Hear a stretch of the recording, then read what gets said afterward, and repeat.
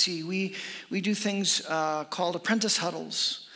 And one of the introduction lessons in our discipleship at the church, which, by the way, if that interests any of you in the new year, just let us know. We'd love to get you into a discipleship huddle. But one of the key questions is, what is the thing that drives your pace in life? What are the things that drive your rhythms in life? What really dictates when you go to sleep and when you wake up in the morning, when you take a shower, when you go to work or go to school? What are those things that really press in and you'd say, wow, this is really the most significant. This really drives my rhythm of life. As we've asked this question, the most common answers are kids and work, right? Depending on your life stage and where you're at, and if you have kids at home and how old they are and all those kind of things, right? It can depend on that. And work, what the job is. And those aren't bad things. Those are very good things. There was one leader that when I asked the question, what drives the rhythm of your life? She said this. She said, what rhythm? I have no rhythm. I'm just responding to what comes at me during the day, right? Can some of you relate to that, right? That we have whole seasons where we feel out of sync, out of rhythm, and we're not living well. I was thinking about when Luke, our firstborn, when he was born, we thought we were ready, we had the room ready and all of that. We weren't, for like 6 months, we were just out of rhythm. We just trying to figure out what was going on. We have those seasons in life that we're out of sync, we're out of rhythm, don't know. There are some Christian traditions, especially contemplative traditions, that have said rhythms of life can be one of the biggest factors in our relationship with God. In fact, they have a phrase that I really like that we're talking about. They would use the idea of sacred rhythms. That if we're really striving to live an abundant life, the life that Jesus created us for, if we're seeking to live in God's kingdom, in such a way that we're living that meaningful and fulfilling life, sacred rhythms, the rhythms that we live our lives by, can be the secret sauce to abundant life. And in fact, many of those same traditions, those contemplative traditions, would say not only can those be huge, but because Jesus perfectly modeled the rhythms, the sacred rhythms of life. This was introduced to me a number of years ago, and I've wrestled through that and prayed through that. And one of the things was read scripture, especially the Gospels, and looked at Jesus' life and said, does he really have these sacred rhythms that even though he lived 2,000 years ago, even though he was very different in terms of his calling to most of us, right, in relationships, are there these sacred rhythms that we could see modeled by Jesus Christ that he wants us to step into, that he wants us to live to think about and incorporate those sacred rhythms into our lives and allow those sacred rhythms to transform who we are and who we're becoming and Christ's work in our life. And it's been really a discovery process of seeing three what I'd call aspects of rhythm in Jesus' life that can play huge, have been, I have a lot to learn and grow in, but learning to incorporate these sacred rhythms into my life. And slowly but surely, I'm learning to step away from the life that the rhythms that have been unhealthy and I've been caught in and not leading to an abundant life, and embrace and incorporate these three aspects of rhythm that have been life-giving. You want to know what those are? Sure. How about next week? Next year we'll share. No. Let's turn to Scripture, because I think it's modeled at the very beginning of Jesus' life and ministry. And we're just going to look at the beginning here and talk about these three aspects. But then as we read the Gospels, hopefully we'll be doing that in 2019, see how these three aspects were really consistent and in rhythm, became sacred rhythms of love and life for Jesus and are for us as well.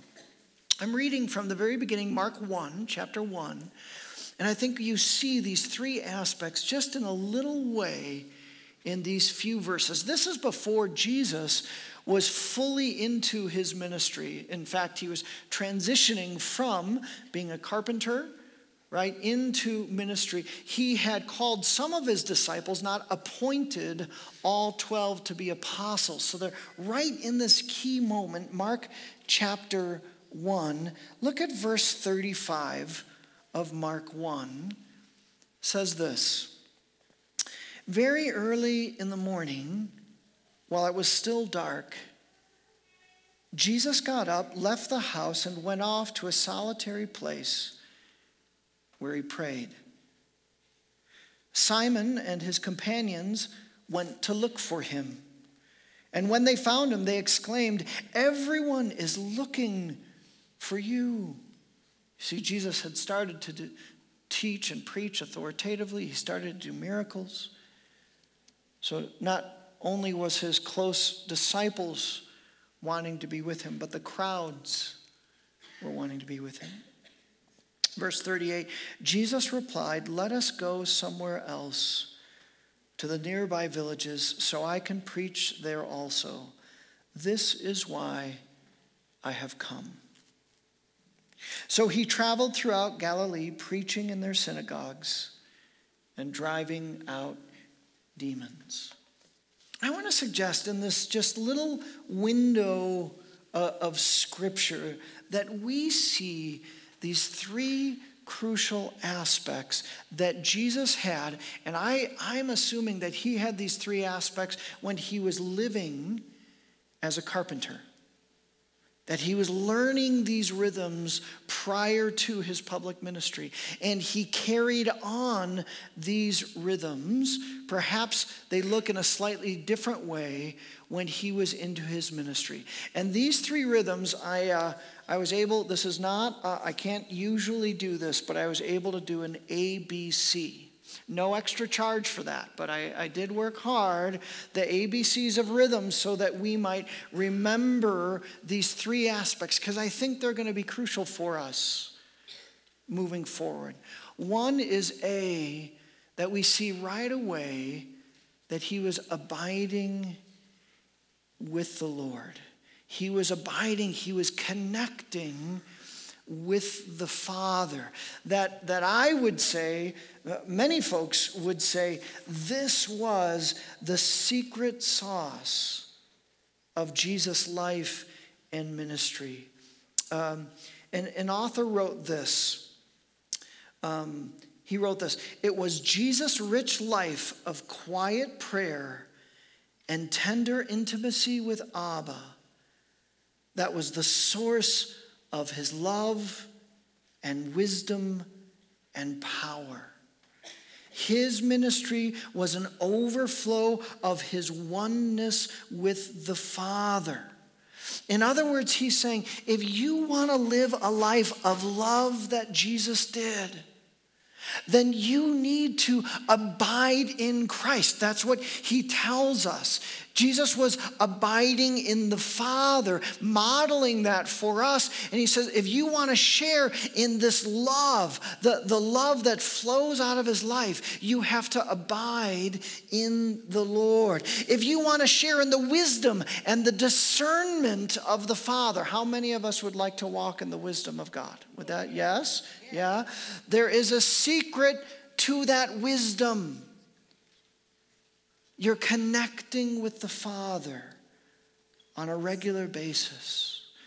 You're being with the Father, praying and reading his divine scriptures. How many of us want to plug into the power of the Holy Spirit?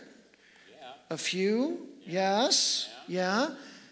The secret is you're keeping in step with the Spirit. There is this abiding, this remaining, this living into, and we see that Jesus throughout, at the very beginning of his ministry, all through. In fact, later, Luke tells us this wasn't just an occasional thing that Jesus did. Luke 5:16 says, but Jesus often withdrew to lonely places and prayed. I think we have that scripture, Irene. Luke 5:16. But Jesus often withdrew to lonely places and prayed. We see this dynamic where Jesus was doing, and I want to suggest this. I think that many of these three aspects that Jesus is going to model, I would suggest that most of us have all three of these aspects in our lives. We're not going to go, oh, I never thought of that. What the key for this is that we were allowing these aspects to be incorporated in rhythm in our lives. Okay? Each aspect. So in terms of abiding with the Lord, if you look at, I'll talk a little bit more about this next week. We see both a personal connection with the Lord and we see a corporate connection with the Lord.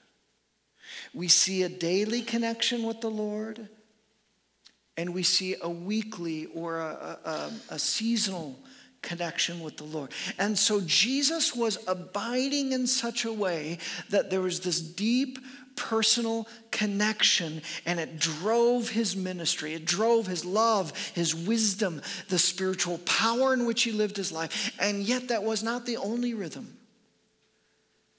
There was a rhythm of corporate connection and abiding with the Lord. Daily we see that, but look at this weekly. This is Mark 1:21. It says, they went to Capernaum, and when the Sabbath came, Jesus went into the synagogue and began to teach. The synagogue and the Sabbath was Jesus' weekly worship and rhythm of worship. He wasn't just finding lonely places and connecting with the Lord, but he was connecting in this corporate sense of worship. And you know what Jesus was doing in the synagogue? He was doing what we do in church. That was his church. There was a dynamic of corporate worship that Jesus couldn't get on his own. There was a dynamic of the preaching and teaching of God's word that Jesus could not get on his own. There was a dynamic of sacred community that was there that Jesus could not get on his own.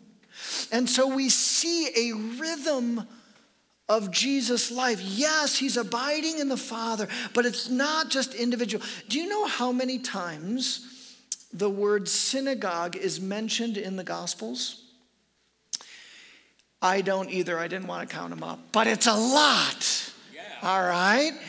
It was almost like it was a rather regular weekly connection that the Lord had, Jesus had, not just with the Father, but with the community of faith. We're going to talk a lot more about this in a couple of weeks, but I want to suggest that we've lost this dynamic within the American church culture, haven't we? Now, I'm a huge believer in listening to messages online, and that can be all thing, a very good thing, right? But to actually be in worship with a body of Christ on a regular weekly rhythm, we're missing that. We're missing that. When we go on vacation as a family, or when Kendra and I get away, I'm not legalistic about it, but oftentimes, if I can, I'll find a place of worship. I'll find a church. In part is because if I miss that rhythm, I feel out of sync.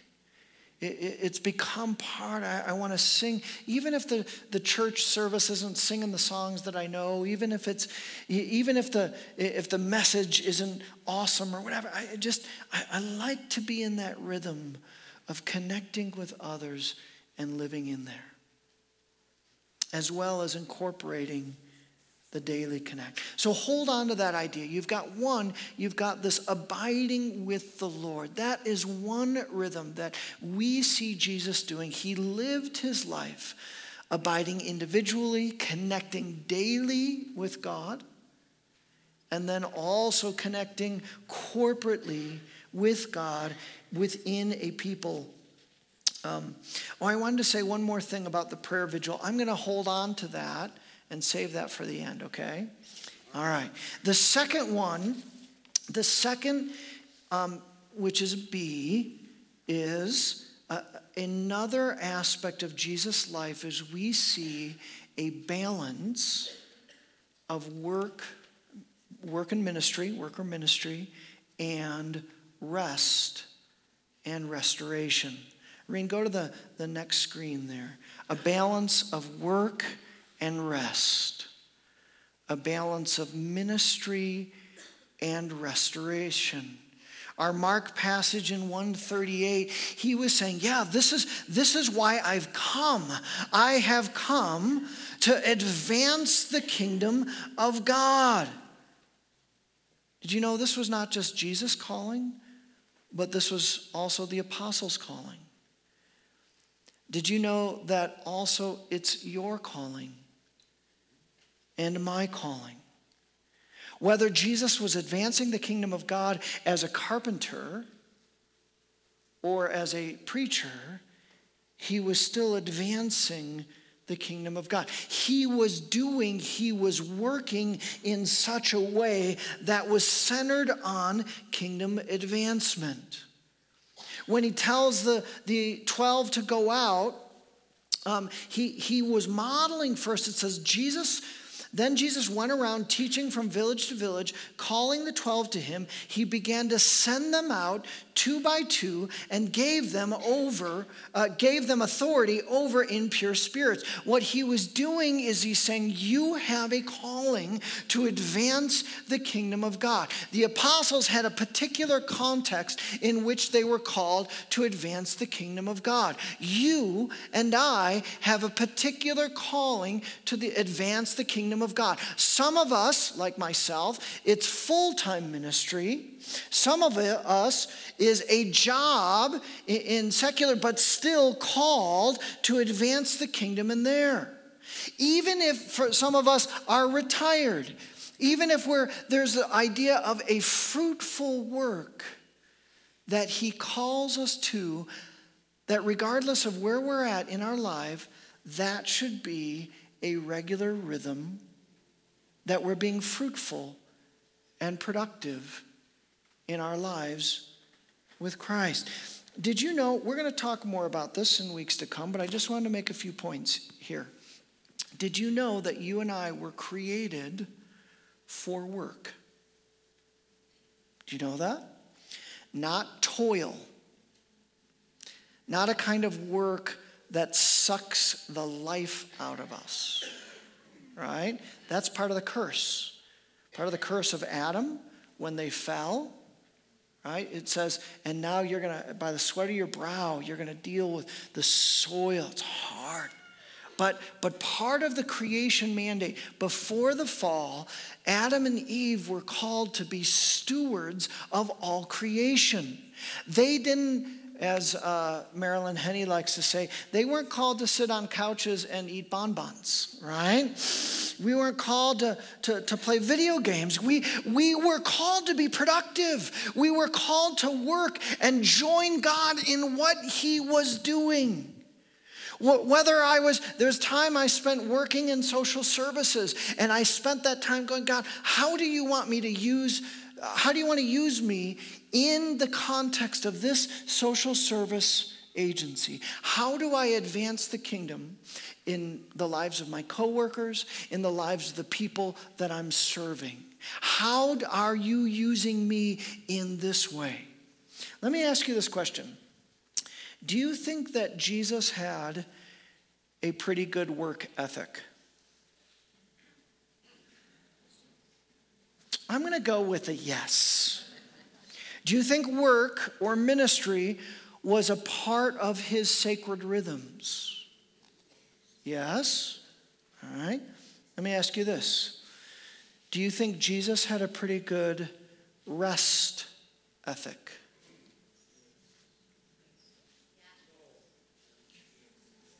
Oh, there's some diversity there. All right. Absolutely did Jesus have. Now remember, I said to live in these takes a rhythm of life in both of those. What Jesus had that many of us miss is he had this beautiful work ethic, and at the same time he had this beautiful ethic of rest and renewal. In fact, he takes tons of criticism for his practice of the Sabbath. So there's been a de-emphasizing of Sabbath in the church.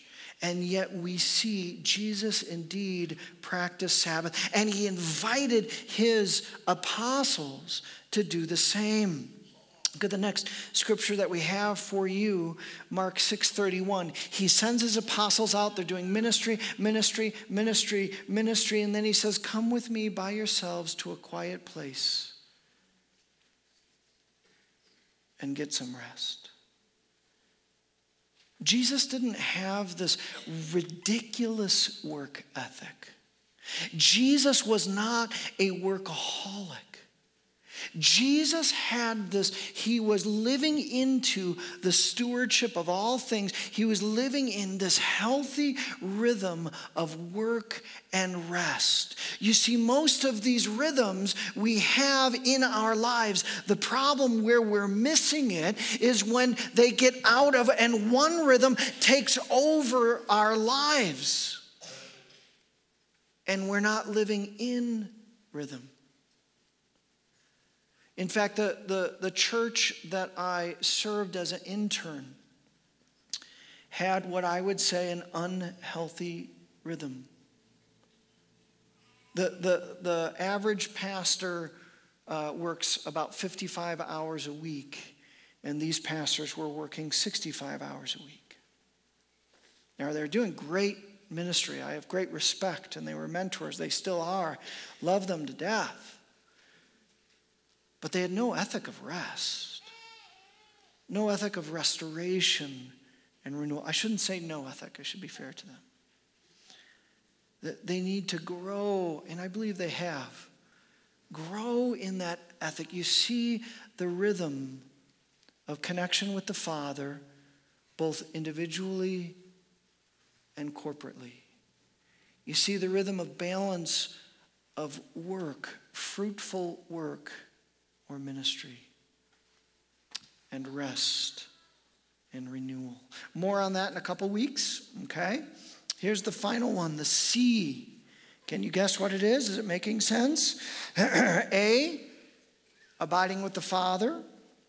B, a balance of work and rest. The third rhythm, you can also just look at your bulletin. It's right there in front of you. But it's going to make sense to you. connection in community. You see, these were the values, these were the three values that I believe are true, that we've been built for, right? That we have been built to connect with God, both individually and corporately. That's how he designed us. He's our creator. An abundant life is lived in fellowship and community with God, individually and corporately. A life of abundance, kingdom life, is lived not sitting on the couch eating bonbons, but being fruitful, serving, joining God in what he's doing in the advancement and the restoration of all things, and yet resting and renewing and being restored in the midst of that. And then the third priority for Jesus was connection in community. Jesus was not a lone ranger. He didn't do his complete ministry by himself. And look at me. At the heart of Jesus' life and ministry was people, was sacred friendships, was sacred community. He didn't just invite the apostles when it was time to minister, right? He actually shared his life with them. He entered into their lives. He entered into their homes. He knew their parents. He knew their children. Just a little bit before in Mark 1 says this: as soon as they left the synagogue, practicing that sacred rhythm of corporate worship, they went with James and John to the home of Simon and Andrew. Jesus enters and is in the home of his apostles. Simon's mother-in-law was in there with a fever, and they immediately told Jesus about her. So he went to her, took her hand, helped her up. The fever left her, and she began to wait on them. That would be convenient to have Jesus in your home, wouldn't it? He rights all things. He corrects all things. Jesus was entering in the lives. There were times when, yes, the crowds, as we saw in Mark 1, they wanted to spend time with Jesus. And Jesus often would say, listen, you 12, we need to get some time alone. And I'll unpack the parable. I'll teach you at a deeper level. Let's go to this. The greater disciples, there were times in Martha and Mary's home where he's entering in and he's building, he's prioritizing these sacred relationships. And I would say that many of us are good at that. Many of us, that's part of our rhythm. The other side of this rhythm, we're not good at. We see that Jesus intentionally, strategically, part of the rhythm of his life, came close to those who were far from God as well. That he prioritized those, not the apostles, not the 72, and even sometimes not even the crowd, even though that's the main avenue, that he prioritized. Yes, he prioritized connection with the Father, prioritized work and rest, prioritized people, but not just those close to him and the Father, but also those who were far from him, from the Father. One of my favorite stories is how Jesus commits a social faux pas, and he invites himself over to Zacchaeus' house. Right in the middle, it says, when Jesus reached the spot, he looked up and said to him, Zacchaeus, come down immediately. I must stay at your house today. Right? I've tried that with non-Christians. It really doesn't go over so well. I'm working on that. But we see throughout his life this pacing that he is very intentional with the Spirit of connecting with those who are far from God. He prioritizes people. He prioritizes sacred friendships. But he's also prioritizing those who are far from God. This year, we've been doing a little bit of an experiment, 2018, with a different way that we've been trying to live in community. Most churches that you come to, they're going to encourage small groups, small groups, small groups. And we've done that for several years. This is the first year that we've been encouraging something a little bit different that we're calling Kingdom Life Communities. And the reason why we moved to Kingdom Life Communities is the small groups were not doing what we really longed for them to do in a number of ways. So we've been praying about what would it look like if rather than we just had a small group of 6 to 12 people maybe gathering in homes, if we tried to do a little bit of an early church, of a church fellowship, of maybe between 15 and 30 folks. And we invited and we lived in a rhythm of sacred community that looked a little bit different than what we're used to, okay? So we said, what if we invited in this community, this Kingdom Life community, we got into a rhythm of which was fellowship, building relationships with one another, potlucks, up, where there was time that we worshiped the Lord and had some teaching, but in a different way than a Sunday morning, in a way that we could actually pray for one another, in a way that we could operate in the presence and the power and the gifts of the Holy Spirit, that on Sunday mornings it's hard to when we have a bigger crowd. And then the third dynamic of out, what if we were able to say, hey, one time over a 12-week period, we want to serve those who are far from God. We want to connect with those in some way, bless neighborhood, community, whatever that is, that in, up, and out dynamic. And I bring this up because we're going to be connecting in this way in this new year. And you're going to be hearing a lot more about this. Real quick, I want to invite Veda Riley up. And Veda was one of the early adopters, her and her husband, Paul. And they had a Kingdom Life community in their house. And they said, okay, Eric, we're not exactly sure what this looks like. And I said, either do I, but we're going to try it. And she led one of 4 Kingdom Life communities that we did in 2018. All right? And I'll ask Veda, of the up, in, and out type rhythm, which was your favorite one? Of course. Oh, do we have this on, David? Hello? There we go.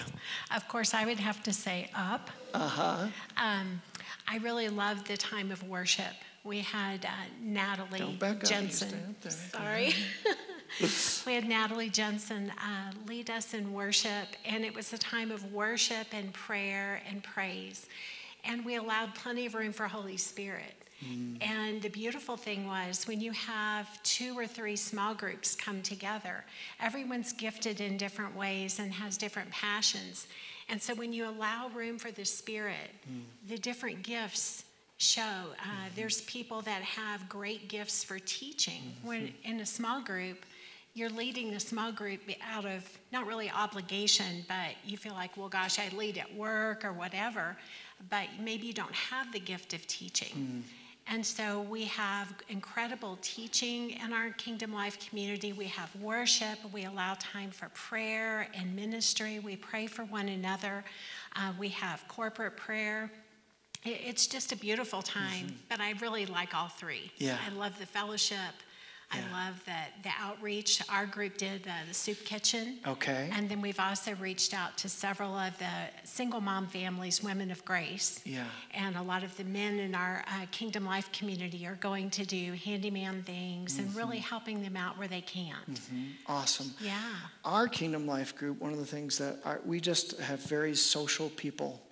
And so their love was the when we just did potlucks together between 15 and 30 people. Oftentimes we had 25 people that were gathered together, and it was a way to get to know others in our community of faith and grow in that. So different dynamics. Just real quick, Veda, what was a little bit, since this is the first time many people are hearing of it, what was different from your small group experience compared to your Kingdom Life community experience? I've been in small groups since we came to the church 16 and a half years ago. And small groups are wonderful, and some of our original small group people are here. But you kind of get used to things, and it's the way you've always done things. Mm-hmm. So when you have different small groups come together, everyone, I don't know, there's just a different dynamic. Mm-hmm. Yeah. There's different everything, and there's kind of a freshness or excitement, meeting new people and coming together in community. I would say that was very similar. Been in a small group, a Kingdom Life group, and it's been good. But part of the dynamic of the Kingdom Life group, just because there's more people, I was able to connect at a deeper level with more people than just the 8 or 10 that was in our small group. Plus, incorporating the dynamics of worship. Right. I love worshiping. That's one of my passions. In a group of 8, it's a little bit awkward. We've had some of the most powerful worship times when we had 28 people in our house. Yeah. And my husband and I look at each other. We're not sure how we got 28 people in our house, but we did. And it was glorious. And that was the first group that you led. Yeah. And just the singing. I mean, no one was afraid to sing because there were so many people. You don't have to worry about if you couldn't sing, or because I cannot, but I sang. I just made a joyful noise. Yeah. But it was glorious, and just such a beautiful presence of the Spirit that comes when there's people worshiping and just seeking. Awesome. Yeah. So we have 4 Kingdom Life communities that we had in 2018, and we're going to start again in January, mid-January. I'm hoping that we might have 5, but all 4 have some room to grow. Not a lot, but some room to grow. And I would just ask you, it's helped me live in that healthy rhythm of sacred friendships and sacred community, as well as serving others that are far from God. Would you pray about the possibility of joining a Kingdom Life community in the mid-January, and in trying, we're asking for a commitment of 12 weeks. You'll hear more about the details, but would you simply pray about entering into a sacred community, Kingdom Life community? All right, before I let you go, Veda, she's been really initiating this prayer vigil that's happening this coming Saturday. Yes. What's the most important thing for people to hear about? Well, I'm going to take just a minute. Okay. All right. I told her I'd give her a minute or 2. 2, maybe. Okay, so if I just want you all to close your eyes, and I want to kind of lead you through something.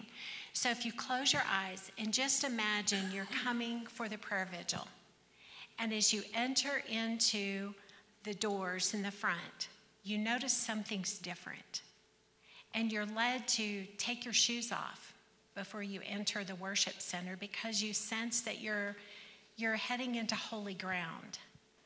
As you enter in, you notice that there's a prayer wall that has people's heart cry prayers, maybe a heart cry praise, a testimony of something you've been contending for so long, and God has answered. And those cards are up there on the prayer wall. And people are praising and celebrating.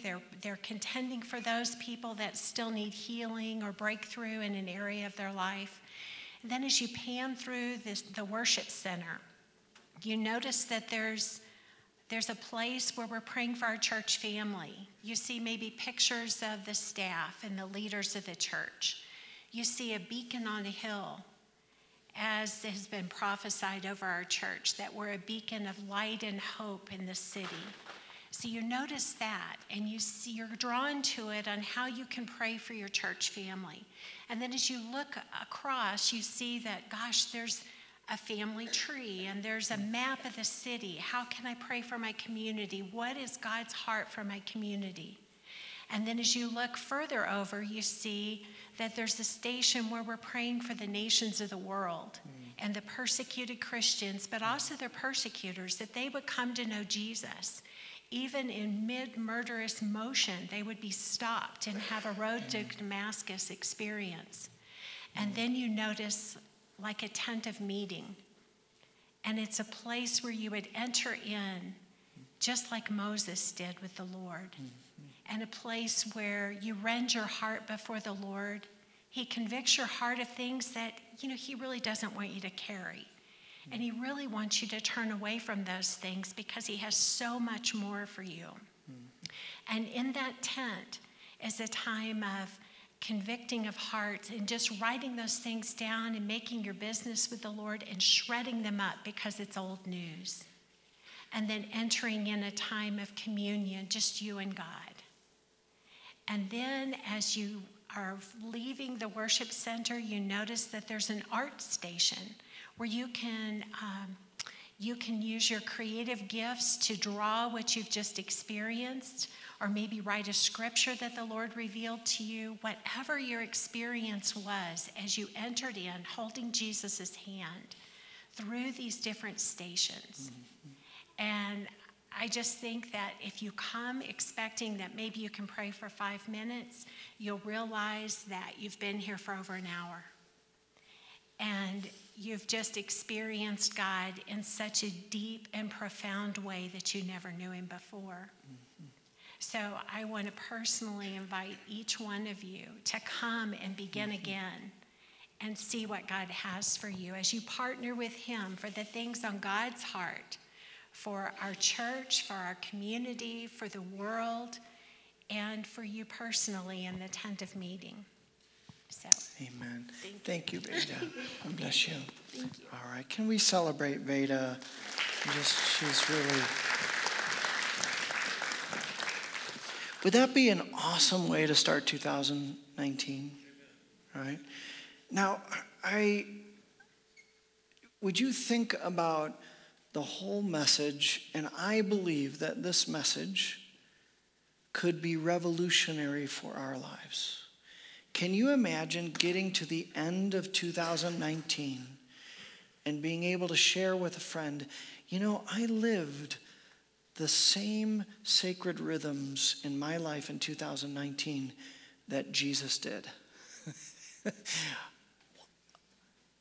Can you imagine the power and the impact if we were valuing abiding with the Father, balance of work and rest, and connection with community, both sacred friendships and those who are far from God? Can you imagine if we lived life in those sacred rhythms, how different 2019 would be? I want to suggest from all the other years that we've lived. Those sacred rhythms, and not just one or two of them, but in a rhythm way where we were finding God's mercy and grace in each of those rhythms. Would that be incredible? Would you pray with me? Holy Spirit, we want to invite you. What is that one aspect of life that either has been out of balance? For some of us, work is out of balance. Or maybe we haven't incorporated it all in our lives. Maybe we don't connect with you personally at all. Lord, would you help us to live life in abundance, kingdom life? Holy Spirit, in these remaining days of 2018, would you speak to us about the life you're calling us to live? Would you speak to us about our rhythms of life? Lord, would you help us in just a little bit more, a different way? Would you help us to step into these sacred rhythms that you've modeled so brilliantly and perfectly for us, that are as true today as they were 2,000 years ago, Lord Jesus. We pray all this in your precious name. Amen. Can we please stand and respond in worship and in prayer?